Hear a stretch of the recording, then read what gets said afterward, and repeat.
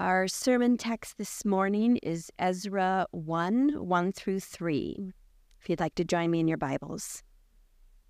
Ezra 1 through 3. In the first year of Cyrus, king of Persia, that the word of the Lord by the mouth of Jeremiah might be fulfilled, the Lord stirred up the spirit of Cyrus, king of Persia, so that he made a proclamation throughout all his kingdom and also put it in writing.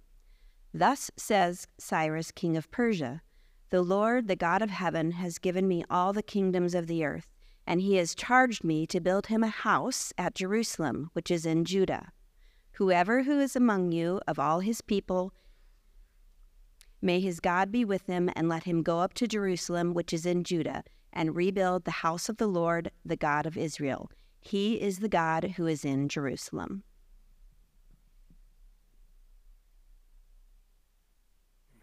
Thank you. I love baby dedications, and it's just sweet to see all those families. So, but let me be now the first to welcome you to our fall series, Ezra Nehemiah. And I would guess many of you have not heard a sermon series on Ezra Nehemiah. Maybe there are some. Certainly, it has a reputation of a sermon series that you preach before a building project. It gets this kind of like behind the scenes look of God's people building a temple, reestablishing themselves in the land, building this wall. There's leaders delegating, everyone's working together. And you can see, like, if a church is about ready to break ground on a modern construction project, how that just fits perfectly. And then you might be thinking, like, you're looking around, you're like, man, every Sunday it seems just a little more full in here. And so maybe the elders were thinking of Ezra Nehemiah and thinking, oh, well, there might be some changes in the building needed to come. And so maybe we should do a series on Ezra Nehemiah. And if that is what you're thinking, I just want to say you will be very disappointed in this series, because that's not at all actually what was in our minds when we came to Ezra Nehemiah. And it's not because there aren't leadership principles that you can get from Ezra Nehemiah, or that there are ideas about construction projects and what that looks like. That's certainly there. You might call them secondary kind of points or applications.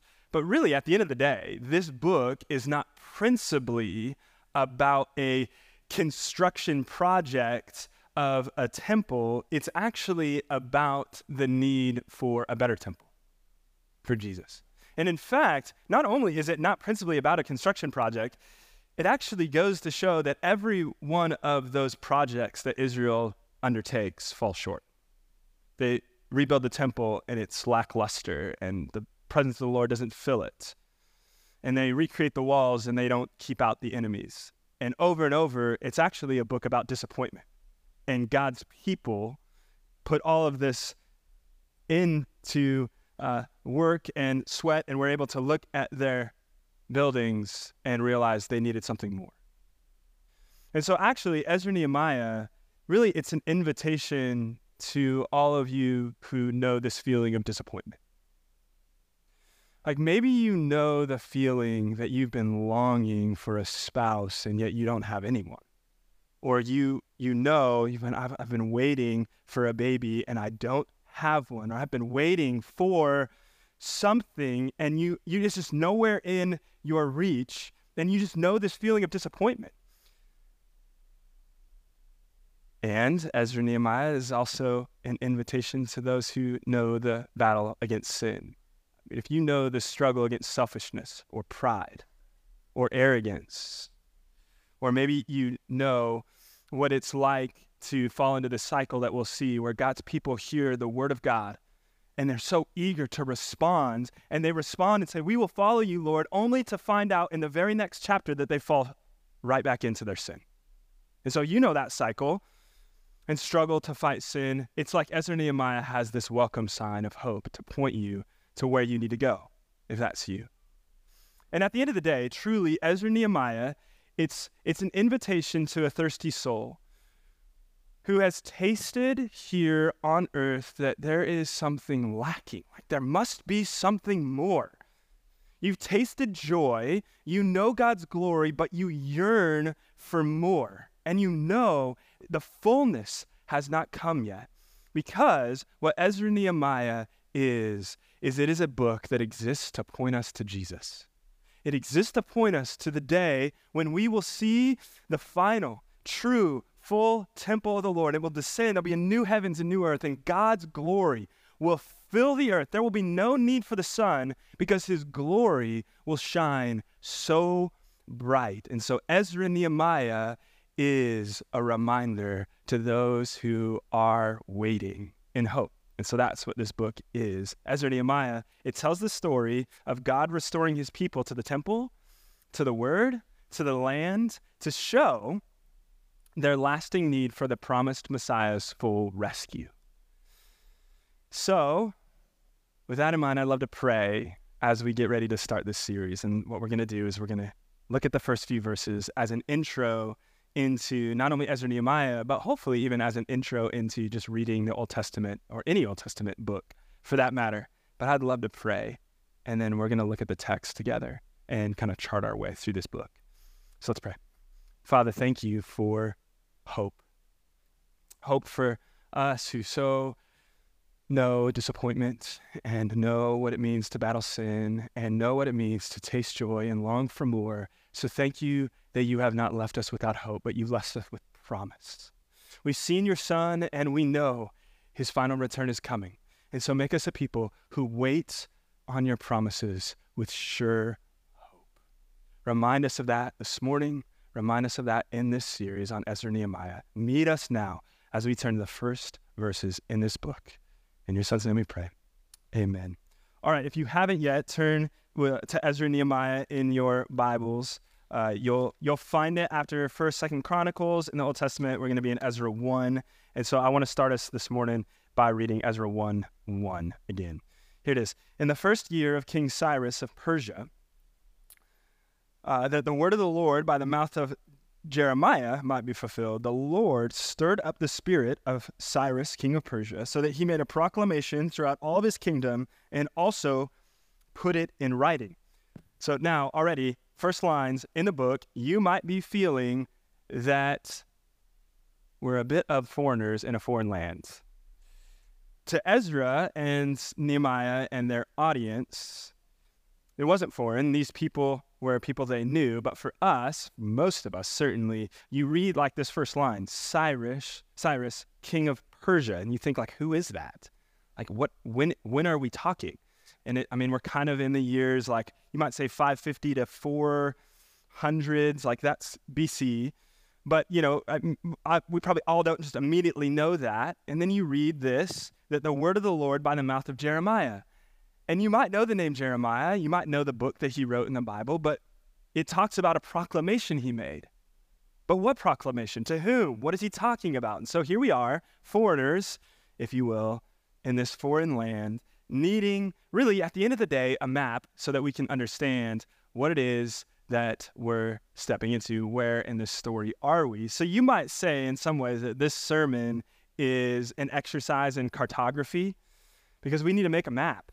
We need to kind of figure out and orient ourselves into this story. And so that's what we're going to do. We're going to create a map in 3 phases. And so first, we're going to get some context, and then we're going to get some contours, and then we're going to get the compass, right? So first, we're going to get context. Like, we need to understand not actually first the story of Ezra and Nehemiah principally. We'll get there. That's contours. Let's first understand the whole Bible storyline.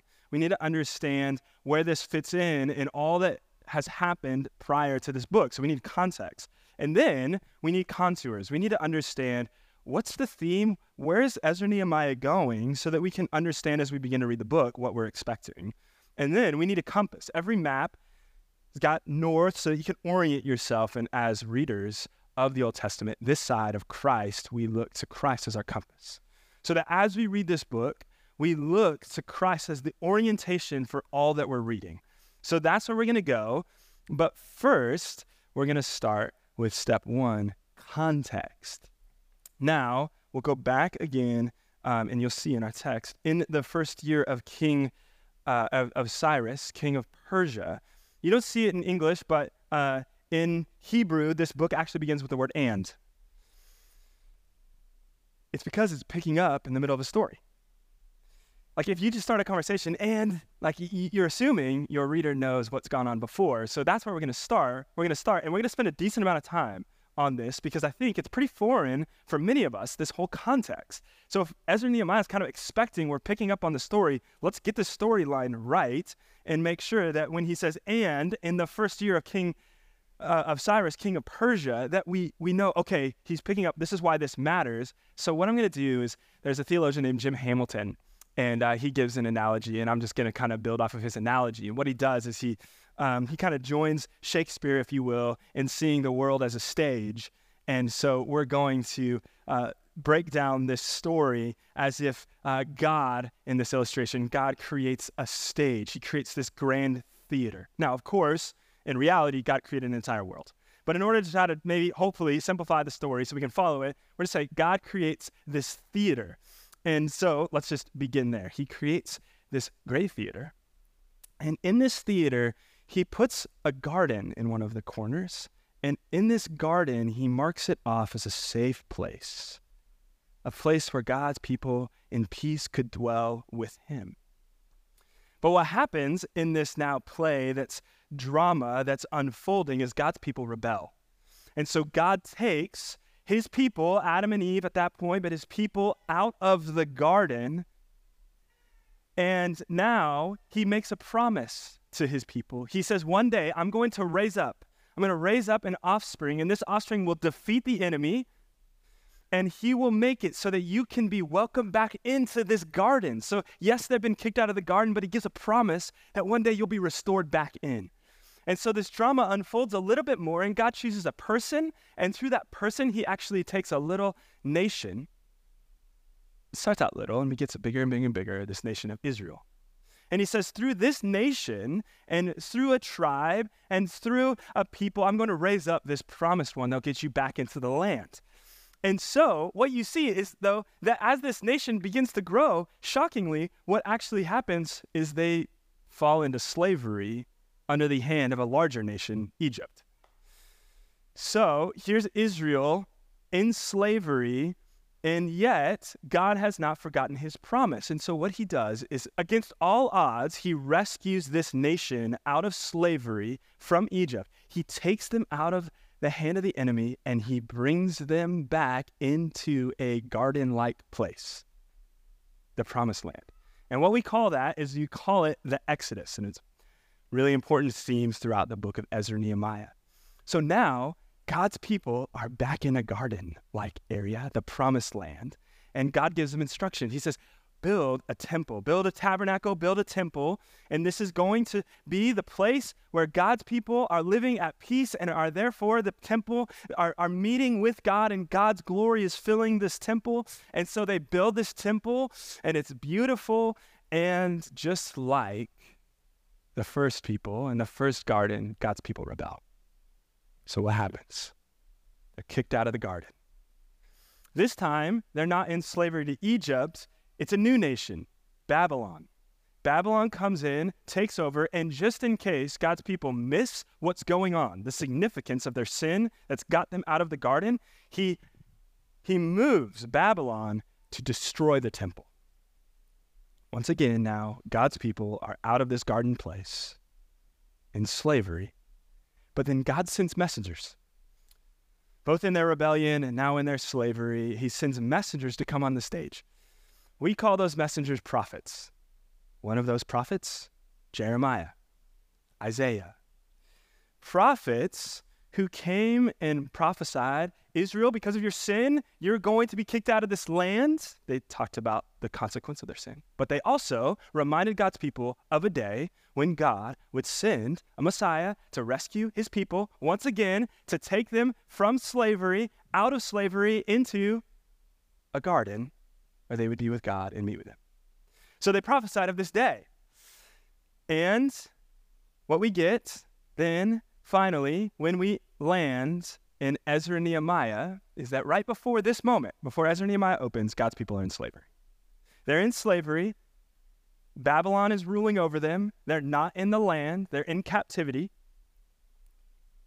until the day came when Persia conquered Babylon. And on that day, a king sat on the throne, and he gave a declaration that God's people could return back to a garden area, to a promised land, and be restored back to the place that God had promised. And that's now where we get, and Cyrus, the king of Persia. This is a big moment for God's people. Prophecy after prophecy has come so that you get things like this in Jeremiah, which is what our text says. That the word of Jeremiah, here's one of them, there's many of them. For thus says the Lord, this is years before, 70 at least. 70 years are completed for Babylon, that's who was controlling God's people. I will visit you, God, will visit you, and I will fulfill to you my promise and bring you back to this place, this land. And then we get, of course, this then opening of our text. Cyrus, king of Persia, comes on the scene. So by understanding, this is just a snapshot of the storyline. Like the whole biblical theology could go all day, but this is just a snapshot. And we're going to get more of it as we go through Ezra Nehemiah. But you can see how understanding the context of what's going on, we now understand more of what's happening in our opening line in the first year of Cyrus, king of Persia. What this means is that at this moment, God's people are hearing of the good news that they get to go back into the land. And it's coming with expectation. God has promised this day, and he has promised that it would come. And so then it gives significance to this is what we read. So we go now to verses 2 and 3, Ezra 1, verses 2 and 3. Here's what we read.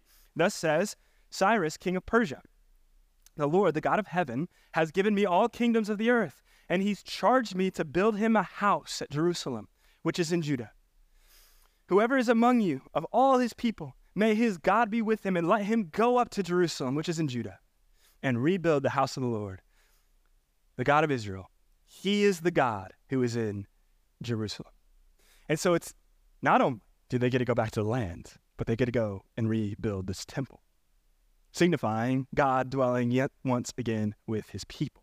So whenever you approach an Old Testament book, whether it's Ezra Nehemiah or any other book, as foreigners in a foreign land, you got to begin with some context to understand where we're going, because the thing is, the authors kind of assume that we know the context, which is why they begin just going right into the story. It's like this. If I said to you, man, the Chiefs not off to a great start this year. If you watch football, you know what I'm talking about.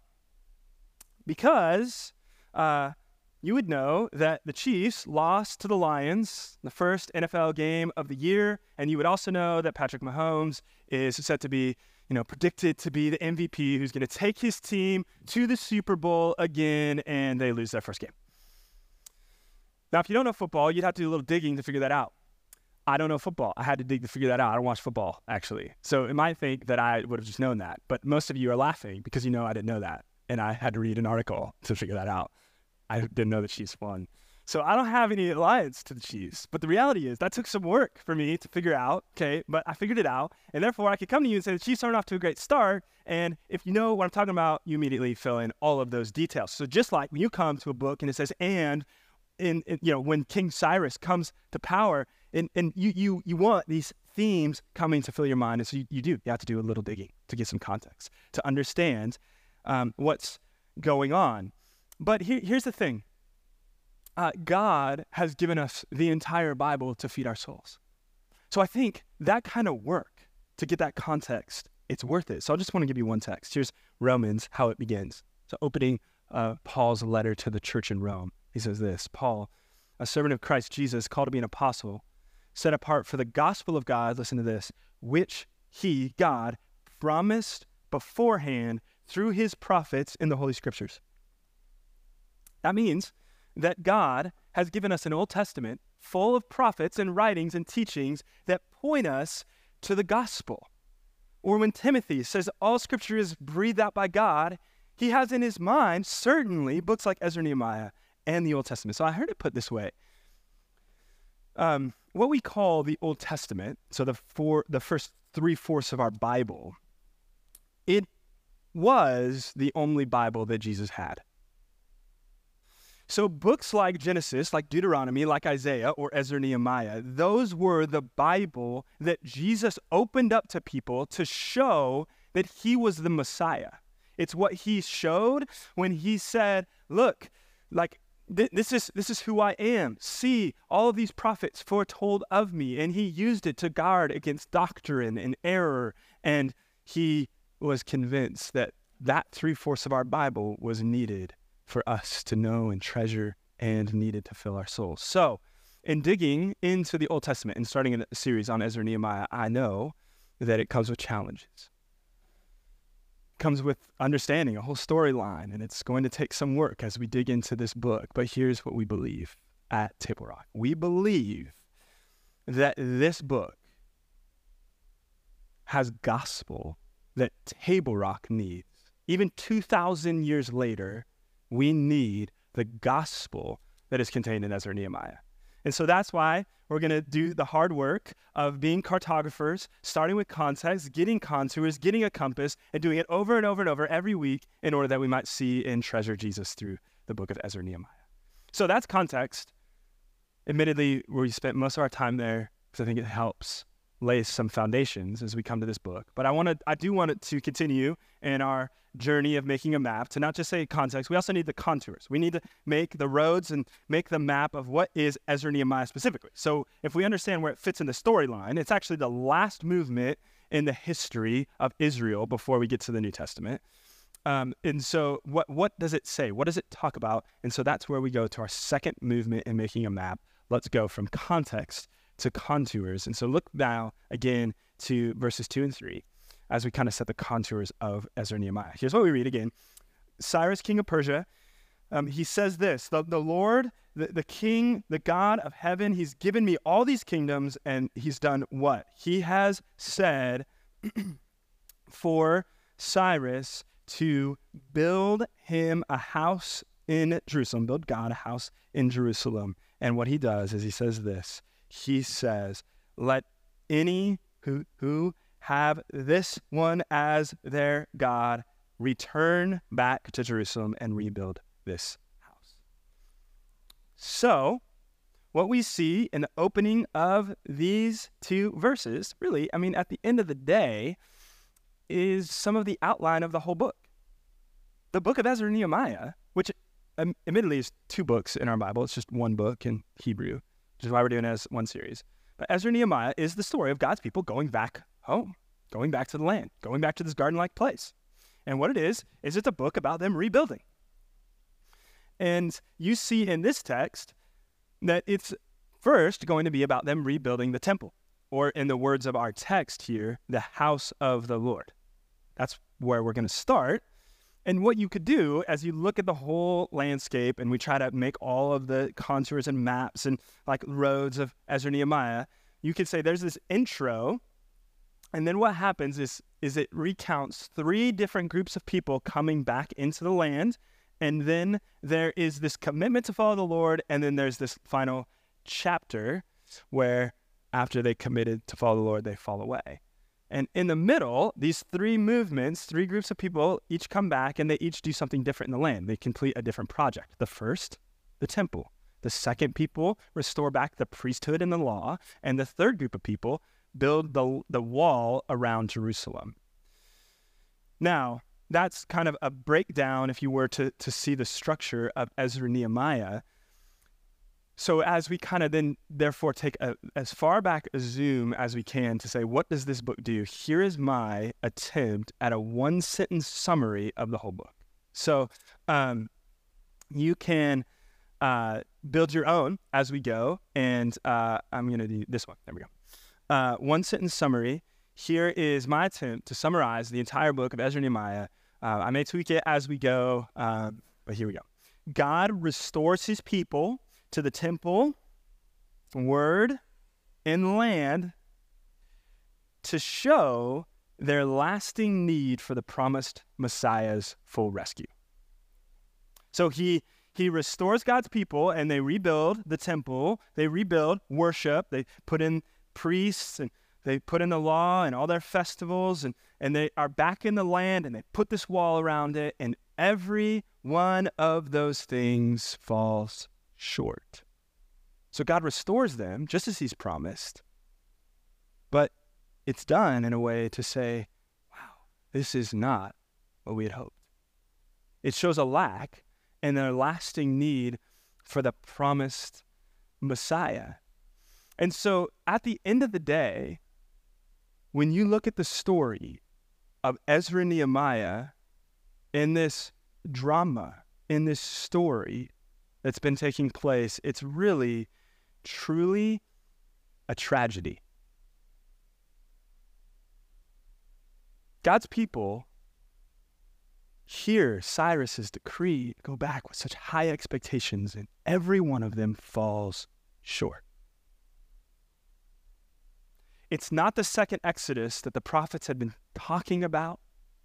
It falls short.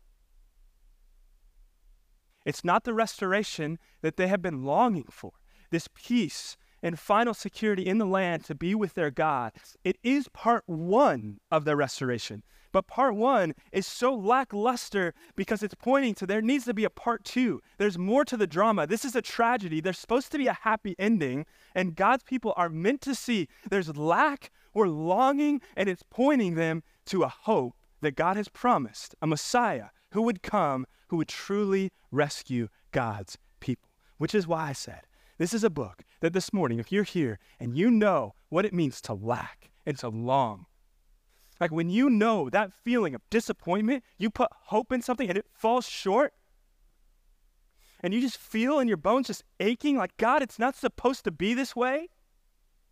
That's what God's people felt in this moment. God, this is not what you promised. And God gave them that moment, not that they would just be stuck and be stuck in despair and desponding and desperation. He gave it that in those moments of disappointment, that they would look to their Heavenly Father who had not forgotten them, but had promised that he would rescue them. It was something far better and far greater than a Persian king, but his very son. And so for all of you who know that disappointment, this book points you to Jesus. It points you to the fact that God has not forgotten you, and he will fulfill your longings if you would turn to him and trust him in the middle of your waiting, in the middle of your longing. So I don't know where you're at this morning. If you're in the middle of that desperation, in the middle of longing, wondering why, oh Lord, would this book, even this morning, be a pointer to hope that God has not forgotten you. He will fulfill his promises, and he will meet you.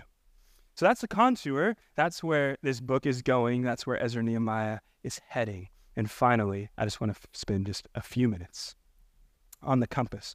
And we won't spend a ton of time here, but I want to introduce you to this. The reason is that each week we're going to be spending time showing how Jesus is the compass that orients us to read this book rightly. But I want to just help us see some as just a big picture. So if Ezra Nehemiah is the story of God's people being restored in the land and pointing to the promised Messiah, then what we know then is that the compass is that Messiah. That what we do when you read about all of the shortcomings in this construction project, you read it in light of the fact that God has promised Christ. Now this side of the cross, we know who Jesus is. They were there just waiting and longing. And so I think you remember just Jeremiah's word that we just read, but there's other prophets who talk about this day that's coming. And so I just want to focus in our text just today and then show how this compass works. And then I'm going to give you a couple other compass moments that we're going to have. But here's Isaiah talking about this day in Ezra Nehemiah. Here's what he says. This is years before Cyrus comes to power, by the way. Isaiah predicts, who says of Cyrus, he is my shepherd, and he shall fulfill all my purposes, saying of Jerusalem, she shall be built, and of the temple, your foundation shall be laid. So years, I mean, we're talking decades before Cyrus is even in power. Babylon has not fallen. Isaiah prophesies of a day when Cyrus will come to power, and he will be an instrument in the hand of the Lord in order that God's people would come back and build a foundation. And look at the language that it uses here to describe Cyrus. He's a shepherd, fulfiller of my purpose, the rebuilder of the temple. Okay, so when you hear those words, when you think of the compass, here's what I mean. What I mean by that is those are very messianic words. Those are words that the Bible uses to describe the promised Savior of God's people. So when you read that about Cyrus and you turn the page to Ezra Nehemiah, and Cyrus, like God has promised a king that he's going to raise up to rescue his people. And here's a king that was prophesied that would be a shepherd, and he gets God's people to go back into the land. What you start to think is Cyrus the promised one? Is this the king we've been waiting for? That, I think, is what Ezra is trying to get us to start thinking. And then, of course, you read the book and you just realize, no, wait a minute, Cyrus falls short. Well, yes, of course, Cyrus has some similarities to the promised Messiah, but he's not even Israelite. He's certainly not of the tribe of Judah. And so Cyrus must be a pointer.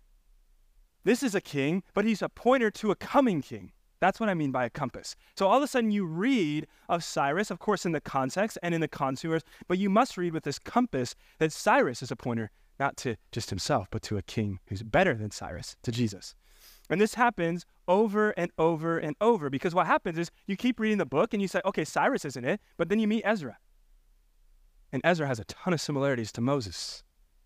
And you start thinking, wait a minute, is this the one that was promised that would be better than Moses, that is restoring back the word of the Lord and calling his people back? And then no, Ezra falls short.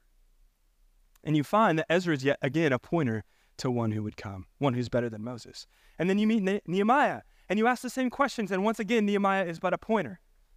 And so this compass points us on how we are supposed to read all of these people that we see, but it's not just people, it also helps point us even to things. How are we supposed to read something like the temple being reconstructed and being so lackluster and the glory of the Lord not filling the temple? Well, it's meant to be that we would read the temple in light of a compass, that a temple is coming in the person of Jesus, and then finally in the new heavens and new earth where God's temple will literally fill the whole earth.